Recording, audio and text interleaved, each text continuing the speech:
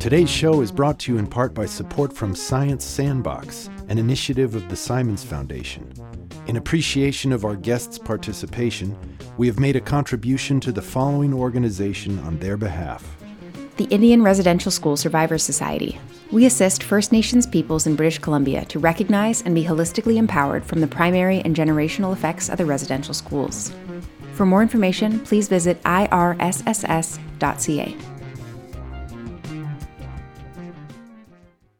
So the ocean, or the water body, if you will, is a circulatory system that connects us all and that makes the life that we depend on possible. It gives us 60% of the oxygen that we breathe on Earth, rain patterns, so that farmers can grow foods for us. If you think about it, no ocean, no life. Our planet becomes this lifeless brown rock like so many others in space. We'll be riding the tide in the sky, so alive on waves. Being in love with you.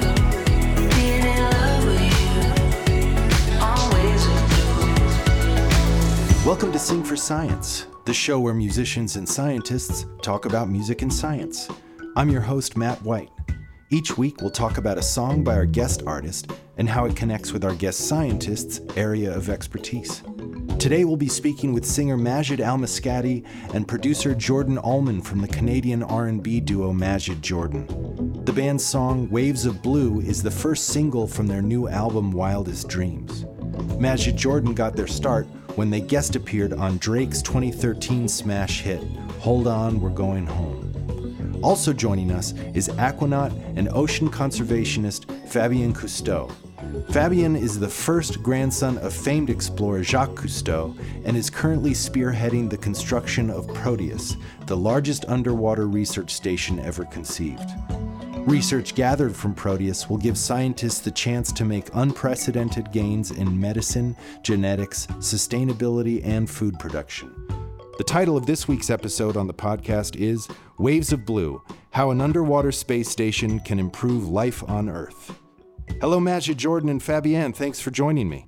Thanks for having us. Thanks for having us. So happy to be here with you guys. Cheers. Guys, I want to talk about that video. Now, for those listening who have not seen the video, I just want to paint a little bit of a picture. Majid, you're leaning up against a piano singing on top of a CGI ocean, dressed in a yellow knit tank top and gray wool slacks. It's about the smoothest thing I've ever seen in my life.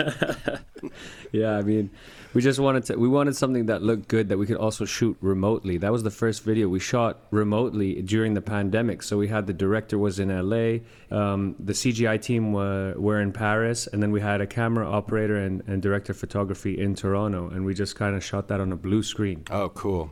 Visually, it's so beautiful, and also the smoothest sounding tune I've heard in a long time. I've read a little bit about what the lyrics are describing, but the lyrics to the chorus are, I'll be holding you tight when the night is through. We'll be riding the tide in the sky so alive on waves of blue. So what is it that you're describing in those words? Yeah, basically, this song was based on my experience as someone young when I was in Bahrain, growing up in a traditional environment, not having been with anybody or really dating any girls. And it was me standing at the edge of the water, just imagining what it would be like to fall in love. And so that fantastic image of going into the sky, riding the tide in the sky. In Bahrain, there are a lot of these like fisherman boats, and they hold just two people on them. And Jordan and I were talking. And basically, we imagine one of them just going into the sky, into the clouds, and kind of the boat just taking off from the water, going into the sky like that. What's the main marine industry in Bahrain? There's a lot of fishing. They do pearl diving. There's also manatee. There's seagrass there. Bahrain in Arabic actually means two seas. So there are freshwater springs in the bedrock that mix into the salt water. And because it's in the Gulf, it's shallower, saltier water. And I used to spend a lot of time in the sea. I used to swim. I did drift diving. They have like coral. They basically sunk an airplane in the 80s or something, and now coral have moved in and grown on top of it. So it's an amazing place, you know. And I just hope that they conserve it moving forward, because just the way the world's moving, it's it's tough. You know, there's been a lot of changes to the environment there with land reclamation and so on. In Bahrain? In Bahrain, yeah. So that 747 you described, I saw something about. That's like an underwater divers theme park, right? Yeah, it's just like this crazy project that they had, and they had a plane that was going out of commission, and they just sunk it under there. But basically, Waves of Blue, that whole song came from being and living in Bahrain. I used to spend a lot of time alone by the water, imagining what life would be like, because I wanted to discover more of the world, and I knew Bahrain was small. I'd spent my whole life there. I didn't really know what I wanted to do, and I came to Toronto and met Jordan. And how old were you when you came to Toronto? I was 17, 18, Okay. 18 years old. Yeah. And have you ever gone to the Middle East to perform? Yeah, we did a show in Bahrain. We did a show in Dubai. It was like the most incredible experience for me coming from Toronto that isn't like a tropical island in the middle of the Middle East. So Kind of the opposite. yeah, definitely the opposite. But I mean, there's so much love and the hospitality there. It felt like I was in Toronto. Because I know Drake is a big part of your story and how you guys came up. And you're on his label. Does he ever work with you guys in like an A&R capacity as you're working on this new album? Yeah, definitely. Like working with Drake has been such a great experience. We've been working with him for almost 10 years now, and his capacity for music and knowing when to be patient and when to take action, I think is really vital in his musical career. Yeah, and something that he taught us early is like concepts are important, you know. So for this song, like Waves of Blue, when you say that, you get such an image in your mind, and we think imagination is so important. And we just wanted to take that to the next level on this project, on our next album, where it's like we have these lines that are very visual, like riding the tide in the sky. I want to touch your light. What does that mean when you hear something like that? Is it like a lightness? Is it like a ray? Is it like a force, an energy? So yeah, just leaning into lyrical content much more than we have in previous projects. What you were just describing with the lyrics too, it's the, I feel like a lot of that is embedded in the visual with that sort of, I don't know, how do you describe that first shot that has all the different image boxes? Yeah, so this album, basically, every song we want it to be a room. And Okay. we look at your mind kind of as something that puts things into different boxes and into different rooms. So one thought could put you into like a forest. One thought could be the ocean. One thought could be a desert. One thought could be, I don't know, somewhere in a city. And it's basically, if you look at something from very, very close up in a micro way, you may think that that's your reality. And that may be true because your perspective is so limited, but once you pull back and you see the greater scale of everything, you see how many realities are coexisting and how deeply those realities can affect you and how deep they run when you are boxed into one of them. Right on. I've never been to the Middle East and I really want to go. And Well, I'm taking you all. Fabian, Matt, I want to Fair take enough. you all there. Like, I just want to take everybody to that side of the world because they need to meet people such as yourselves who are just doing what they love and really dedicating themselves to something in their life. I think that's like the most inspiring thing. from what I've seen, it just looks like such a beautiful part of the world. And so from Jordan's point of view, as a Canadian, what was that like? Did you go in the Persian Gulf? Did you swim when you were there? No, we didn't. It was between our North American tour and our European leg of the tour, and it was within that week we got an opportunity to play a show in Bahrain for about 3,000 people, and right after that we were going to Manchester.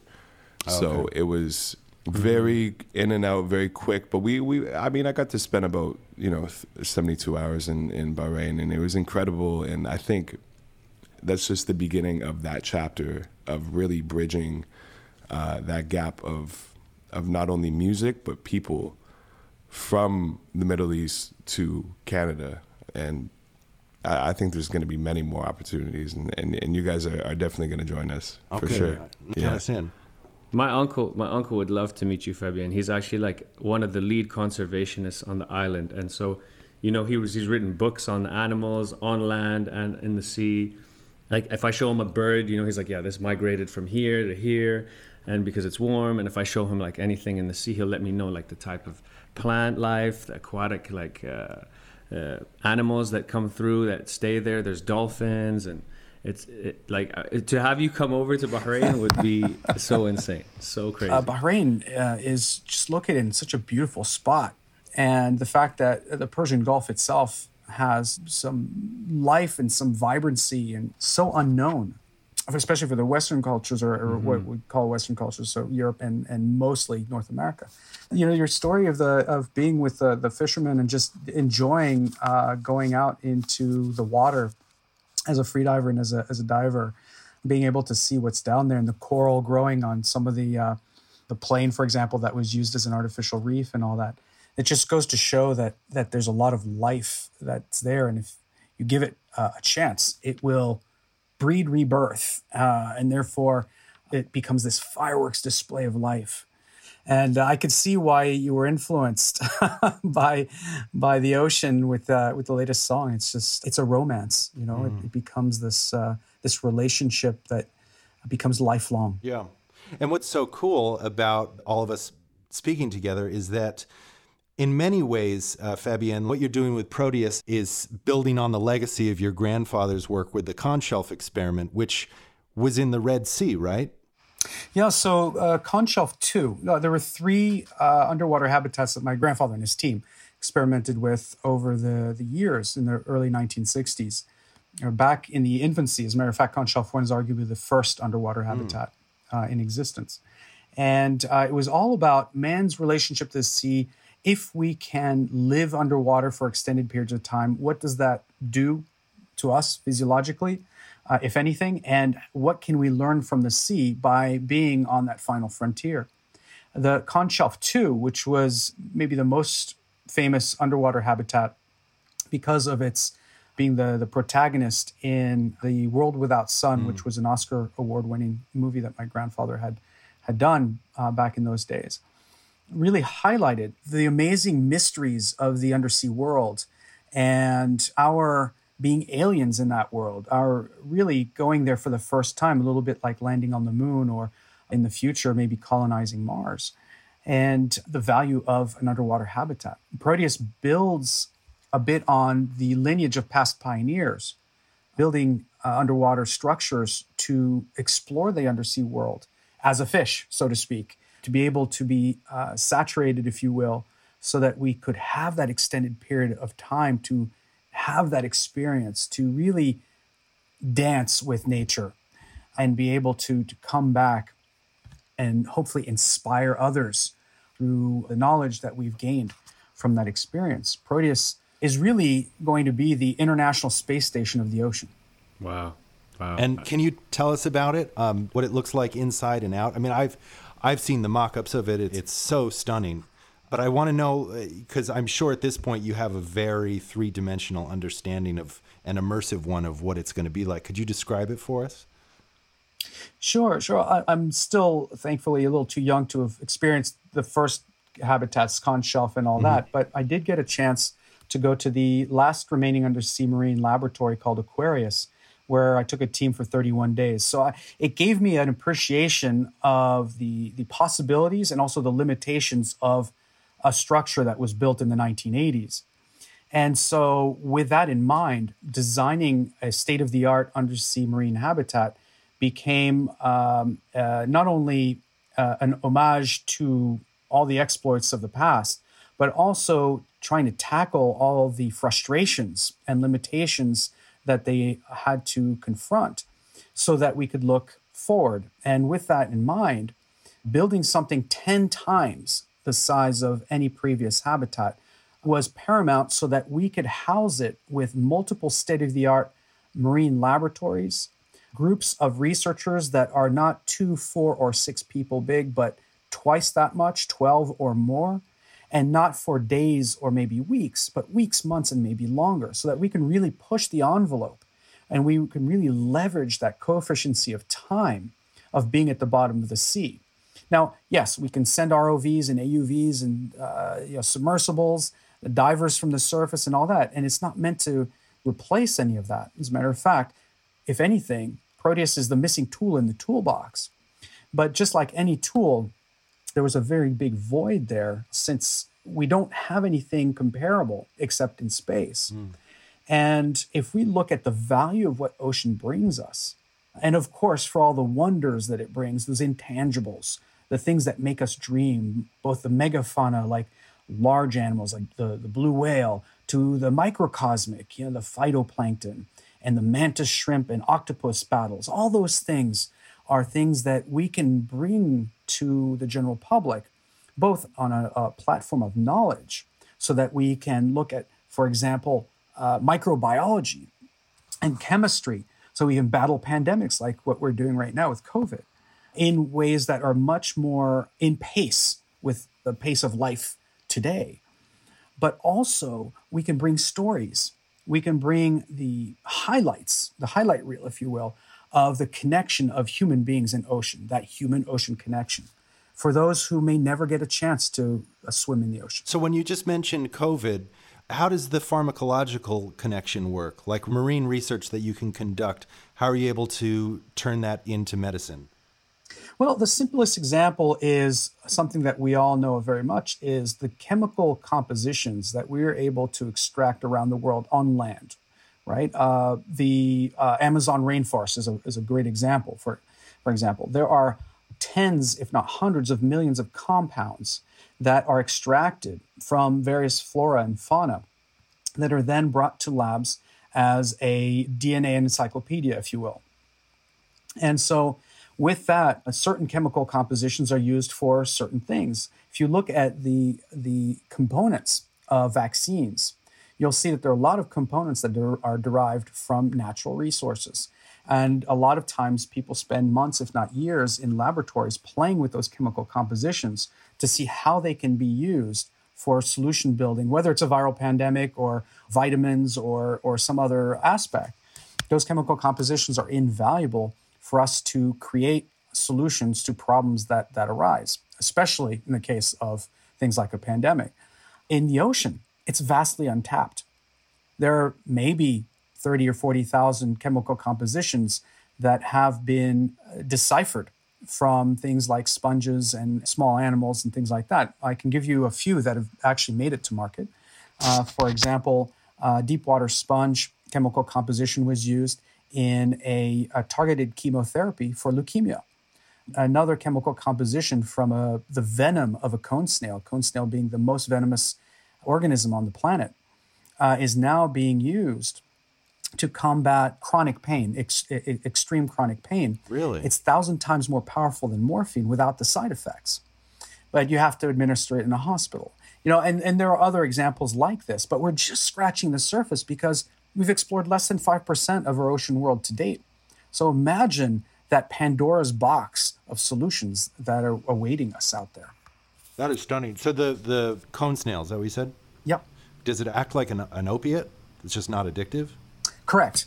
So it's not addictive at all. And the way they describe it to me, I'm certainly no chemical biologist, is that the venom itself is deciphered, décortiqué in French, broken up into pieces, and then the select strands are then used for the treatment, so that it targets just the pain and doesn't become venomous or toxic. Wow. And it doesn't also trigger a dependence on that particular drug.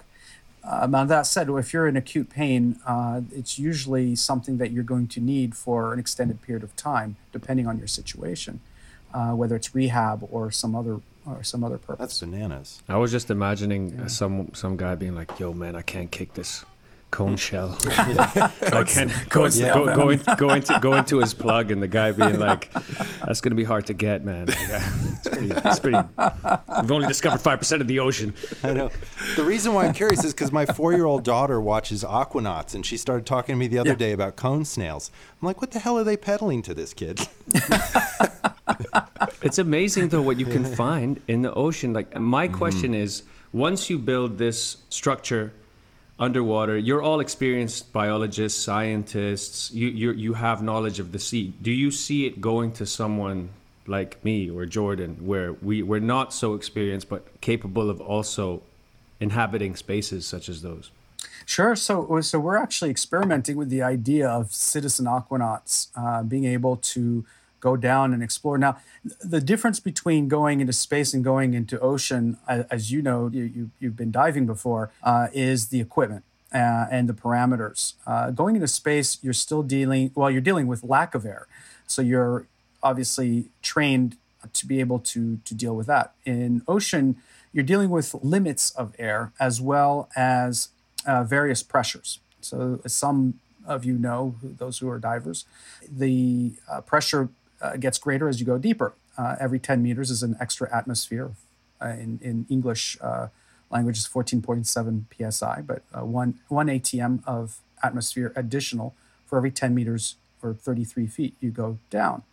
And so those parameters are certainly different. By and large, whether you go into space or into the ocean, you're going into a foreign environment.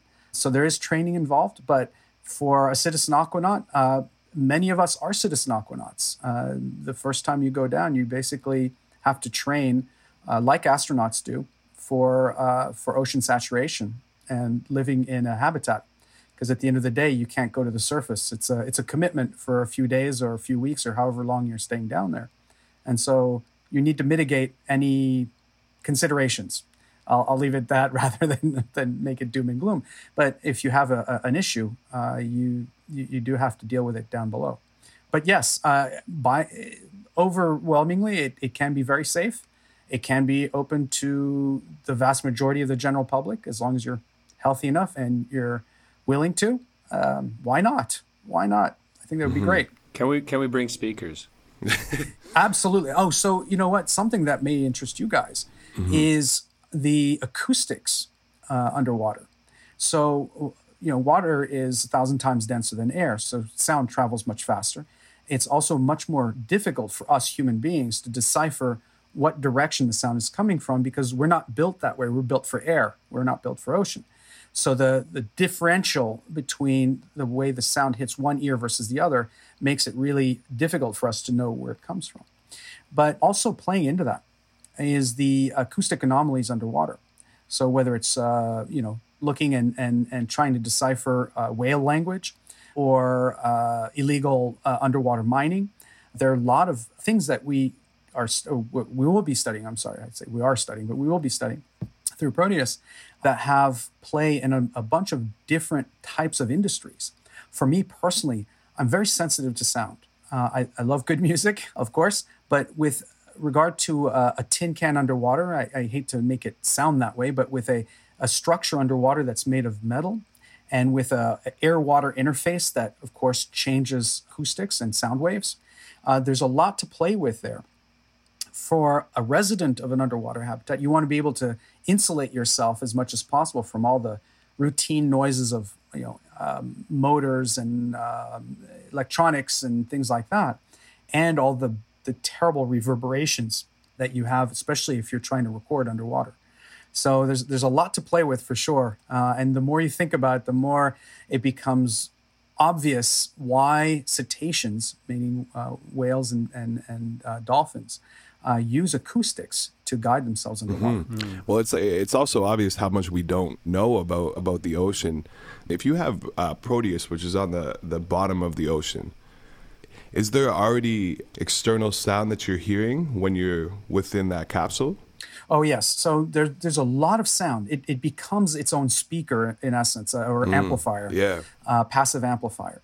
Between the pressure differential, right? So you pop into Proteus from underneath, or into Aquarius, or whatever habitat you are, from underneath, right, through the wet porch. You go from water into air. Your ears are a little stuffy, your nose is a little stuffy, you feel a little like your voice is a little bit higher because you're breathing 3 atmospheres of pressure in that case. Wow. And you also recognize that when sound travels from the surface, for example, let's say there's a motorboat coming over your head. It goes through this water interface, very dense, and it amplifies that pressure. And then it hits the steel from the hull and then goes into an air interface. It becomes very, very noisy. Wow. And to me, it's very disturbing. Some people were easier to adapt to it. And then you could hear the tiniest of animals, of critters on the actual hull, like like the little snapping shrimp, all day and all night. And the snapping shrimp are just a natural part of the environment, and they're feeding all the time. But you can hear the pop of their little claws all day, all night, just pop, pop, pop, pop, pop, pop, pop, pop, pop, pop, pop. So at first it's novel. After a few days, you start saying, "Okay, this is a lot of noise." Yeah. Well, even just how do you as a human being go into this thing? Like, how do you really enter this Proteus? You mean physically or Yeah, like physically. Just how does that pressure change happen? It's like sci-fi to me. Like, I'm curious. Like, if your voice goes higher by about 3 times, like, I want to record a song. You know what? Your voice does go. It would be awesome for you guys to record a song at Proteus. I think that would be absolutely. I would love to have you over. Oh, that'd be insane. Because I mean, just hearing you, Fabian, talk about this is some of the most inspiring things I've ever heard in my life. I'm curious what your instruments would sound like, what your voices would sound like, and how we can make the inside of a habitat a bit more like a recording studio, right? So there's a fairly decent insulation. That has a whole bunch of other considerations, but yeah, that would be awesome for sure. How do you get into Proteus? Well, it's very simple. It's like it's very simple. In theory, it's very simple. It's like an upside down cup, right? You push the upside down cup in the water, so air is still in the cup. And essentially, the easiest way to get into a habitat is by having a opening at the bottom of the habitat, which is called a moon pool typically. And you just go and swim up into the bubble. It's like an underwater cave, if you will. But something that a lot of people forget, especially brand new divers, is that despite the fact that you're taking off your dive gear and everything else, you're still on a dive. Because regardless of whether you're breathing in your tank or you're breathing the air in Proteus or in the habitat, it's still at the same pressure, right? So those divers who are recreational divers, 60 feet for 60 minutes was the old benchmark. You're still in that 60-minute threshold if you're at 60 feet or 20 meters. But essentially, that's how you get in. Obviously, if you're committing to becoming an aquanaut, whether it's 60 minutes or 600 minutes or 6,000 minutes, it doesn't matter. Once you're saturated, meaning once your body is at equilibrium with the nitrogen and oxygen in the air that you're breathing, you can stay down as long as you want. Fabian, have you ever had the bends? Not that I know of, but there is a theory that every person who goes diving gets the bends on some level. Okay. Every dive. What is the bends exactly? The bends is a set of side effects or potential side effects from not decompressing or allowing for that nitrogen to come out of your body as you go back to the surface. So it's not so much a problem with recreational diving because it has a lot of built-in safety mechanisms within the process of training to dive. But essentially, the gas in your body, in your blood, especially nitrogen, forms bubbles that will have consequences like blockages in different parts of your body, whether it's in joints or on your skin or potentially a stroke or a heart attack. The idea of avoiding the bends is to stop at certain thresholds to decompress, right? To allow air or gas to come out of your body. And that's why you're breathing in and out and you do your 3-minute safety stop and all that stuff. The bends is when you don't do those things and let's say you skyrocket to the surface. And it's the bends is a set of issues that is a sickness, if you will, where you get tingling in your sensation in your skin. That's a minor issue of the bends. That means that you pushed yourself a little too far and you went up too fast. You can get paralysis in your limbs. You can get joint pain from those nitrogen bubbles being stuck in your joints. There's fairly easy protocols to help alleviate all that. You go back down and do your decompression obligations. You can get on oxygen also, depending on if you're at the surface or near the surface. There are a lot of ways to flush that nitrogen out of your system. But in the most extreme cases, so in the case of being a saturation diver, so someone who's maximized their decompression obligations, going to the surface without decompressing would certainly sign you on to some very catastrophic consequences. Paralysis, death, that sort of thing. But I don't want to scare people who are listening. No, certainly not. Diving is extraordinarily safe if you follow the basic rules. It's recreational diving. Thanks mostly to your grandfather's invention of the aqualung. Yeah. Yes. Yeah. So the co-invention between my grandfather and Émile Gagnon, who was an engineer at Air Liquide, which is the largest compressed gases manufacturer, back in 1943, they adapted what they called a regulator, which was originally used to burn different types of fuels on vehicles because during World War II, fuel was very difficult to find. So whatever fuel they had, whether it was diesel or gas or propane or what have you, those vehicles would be able to adapt because of that regulator. Now that regulator was adapted then to become what we call SCUBA, self-contained underwater breathing apparatus. And that invention that those two invented is what we use today for diving. Essentially, it's the same process, same general engineering, except that they're easier to breathe and smaller. Yeah. But other than that, it's the same process. There's a couple things because I know that you got a split. There's a couple things that I wanted to talk about. One is I've heard you make mention of artificial coral tiles that's going to be involved with the construction of Proteus. So I want to know what those are, and because you hear so much about the destruction of the planet's coral and how terrible that is for biodiversity and so I want to know, can we actually get away with that? Can we just make artificial coral and just say nothing, everything's fine? I wish it were that simple. We'd be fixing a lot of things we've already broken out there in the ocean. So Proteus, one of the big goals of Proteus, obviously, is to be an inspirational platform, a great unifier for ocean conservation and research, as well as just bringing people together with that human-ocean connection. It would be short-sighted if we didn't look at the conservation aspects, and especially with regard to installing something that is a fairly significant size underwater in a marine protected area, if we didn't look at what our footprint is and try and mitigate any and all aspects of that as much as possible.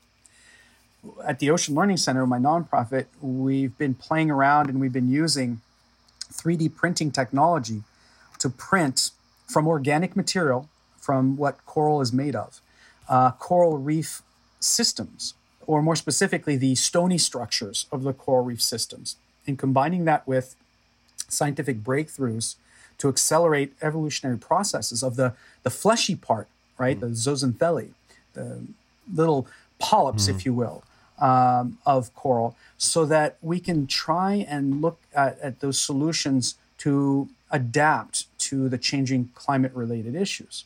Now, obviously, if a coral reef system has more than one issue, meaning overfishing, pollution, and climate change-related issues, it's much more complicated and difficult to do.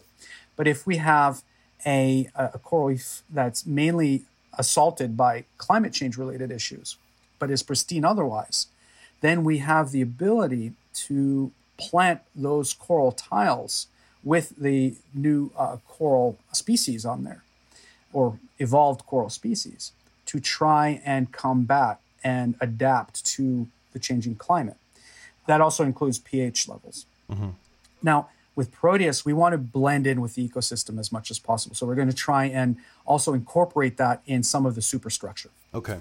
Wow, well, that's really cool that you can do that. So we've only got a couple more minutes. Guys, do you have any more questions for Fabienne? I was just going to talk about coral. Like, I wonder if you could 3D print. You know, when corals, unfortunately, they die and they turn white and powdery. I wonder if you could use that as a 3D printing material. I don't know if is it because it's dead, it wouldn't work, or no, it's the ultimate in recycling, right? Yeah. I mean, essentially that's calcium carbonate for the most part, and so I don't know if it's efficient, but you can certainly create powder, calcium carbonate powder out of that, put it in the mix of say a 3D printer. And reprint a new structure out of it, or structures out of it. You know, our tiles are usually, 2x2, or you can make as large or as small as pieces you want. Obviously, the bigger, the more time and money it takes. But yes, in theory, absolutely. And we had looked at that. It's just a matter of permitting. It's a matter of a lot of other things. Is it worth it? Are we taking something away from the environment? Yeah. All those things. But absolutely.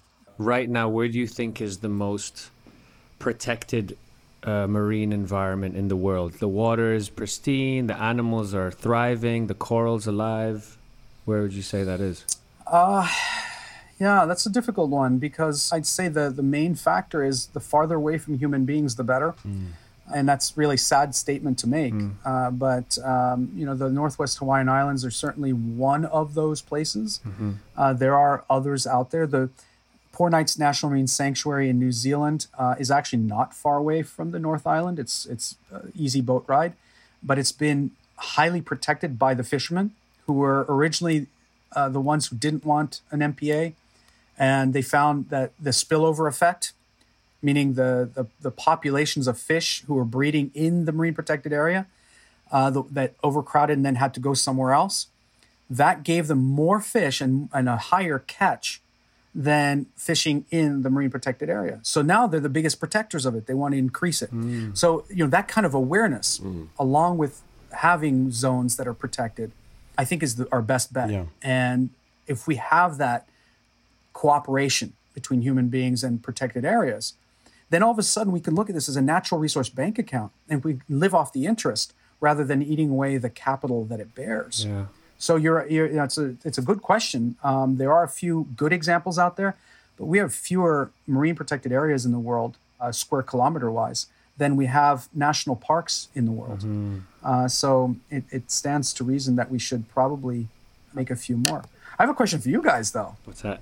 Have you ever played underwater? No, never. We were actually we would love to. We were thinking of shooting the Waves of Blue music video. The first idea that Maj actually had was to shoot it in a submarine, and so That's awesome. We had the conversation, and then about a week in, it's a lot to expect for a music video, but we would absolutely love to. Absolutely. Well, let's see if we can make that happen for sure. In the meantime, I love your music. I love your songs. Very inspirational. It's right from the heart. It's easy to just get hooked into. I appreciate that. Yeah, and we'd love to just maintain contact with both of you guys. What you're doing is so amazing, and we think like there's a real hunger for that information. Like me as someone who grew up next to the sea and just being around water all the time, it's really important, and I know how people's livelihoods come from the sea. So if you take that away, you take away people's reasons for living and being. 2 billion people depend directly on the ocean for their livelihood. And then the rest of us, those who eat seafood and those who enjoy good weather and all that. So basically 7.8 billion people on this planet. It boils down to one thing. It boils down to what my grandfather used to tell me when I was a kid, which is people protect what they love. They love what they understand. They understand what they're taught. So inspiration and the knowledge that we're all in it together. We're all part of the problem. We're all part of the solution. At the end of the day. And what your grandfather said, is the greatest plug for outreach and conservation, because it's so important that people have exposure in order to be invested in it. So thank you, because I know you're so busy. Thank you all so much. Good luck. I'll be listening, and we'll talk soon, maybe underwater. It was a pleasure, Thank you so much, Thank you so much. Pleasure to meet you. Ciao. Be sure to check out Majid Jordan's latest album, Wildest Dreams, and learn more about Fabian's conservation work at fabiancousteauolc.org. Sing for Science is co-produced by Talkhouse and brought to you with support from Science Sandbox, an initiative of the Simons Foundation. Our music is by Panoram, media by Otavio Media and Bailey Constas, and press by TCB Public Relations. Special thanks to Chell Steven, Thing New York, and Hannah Nice for their help with today's show. Please be sure to check out our other episodes and subscribe to the show. Thanks for listening.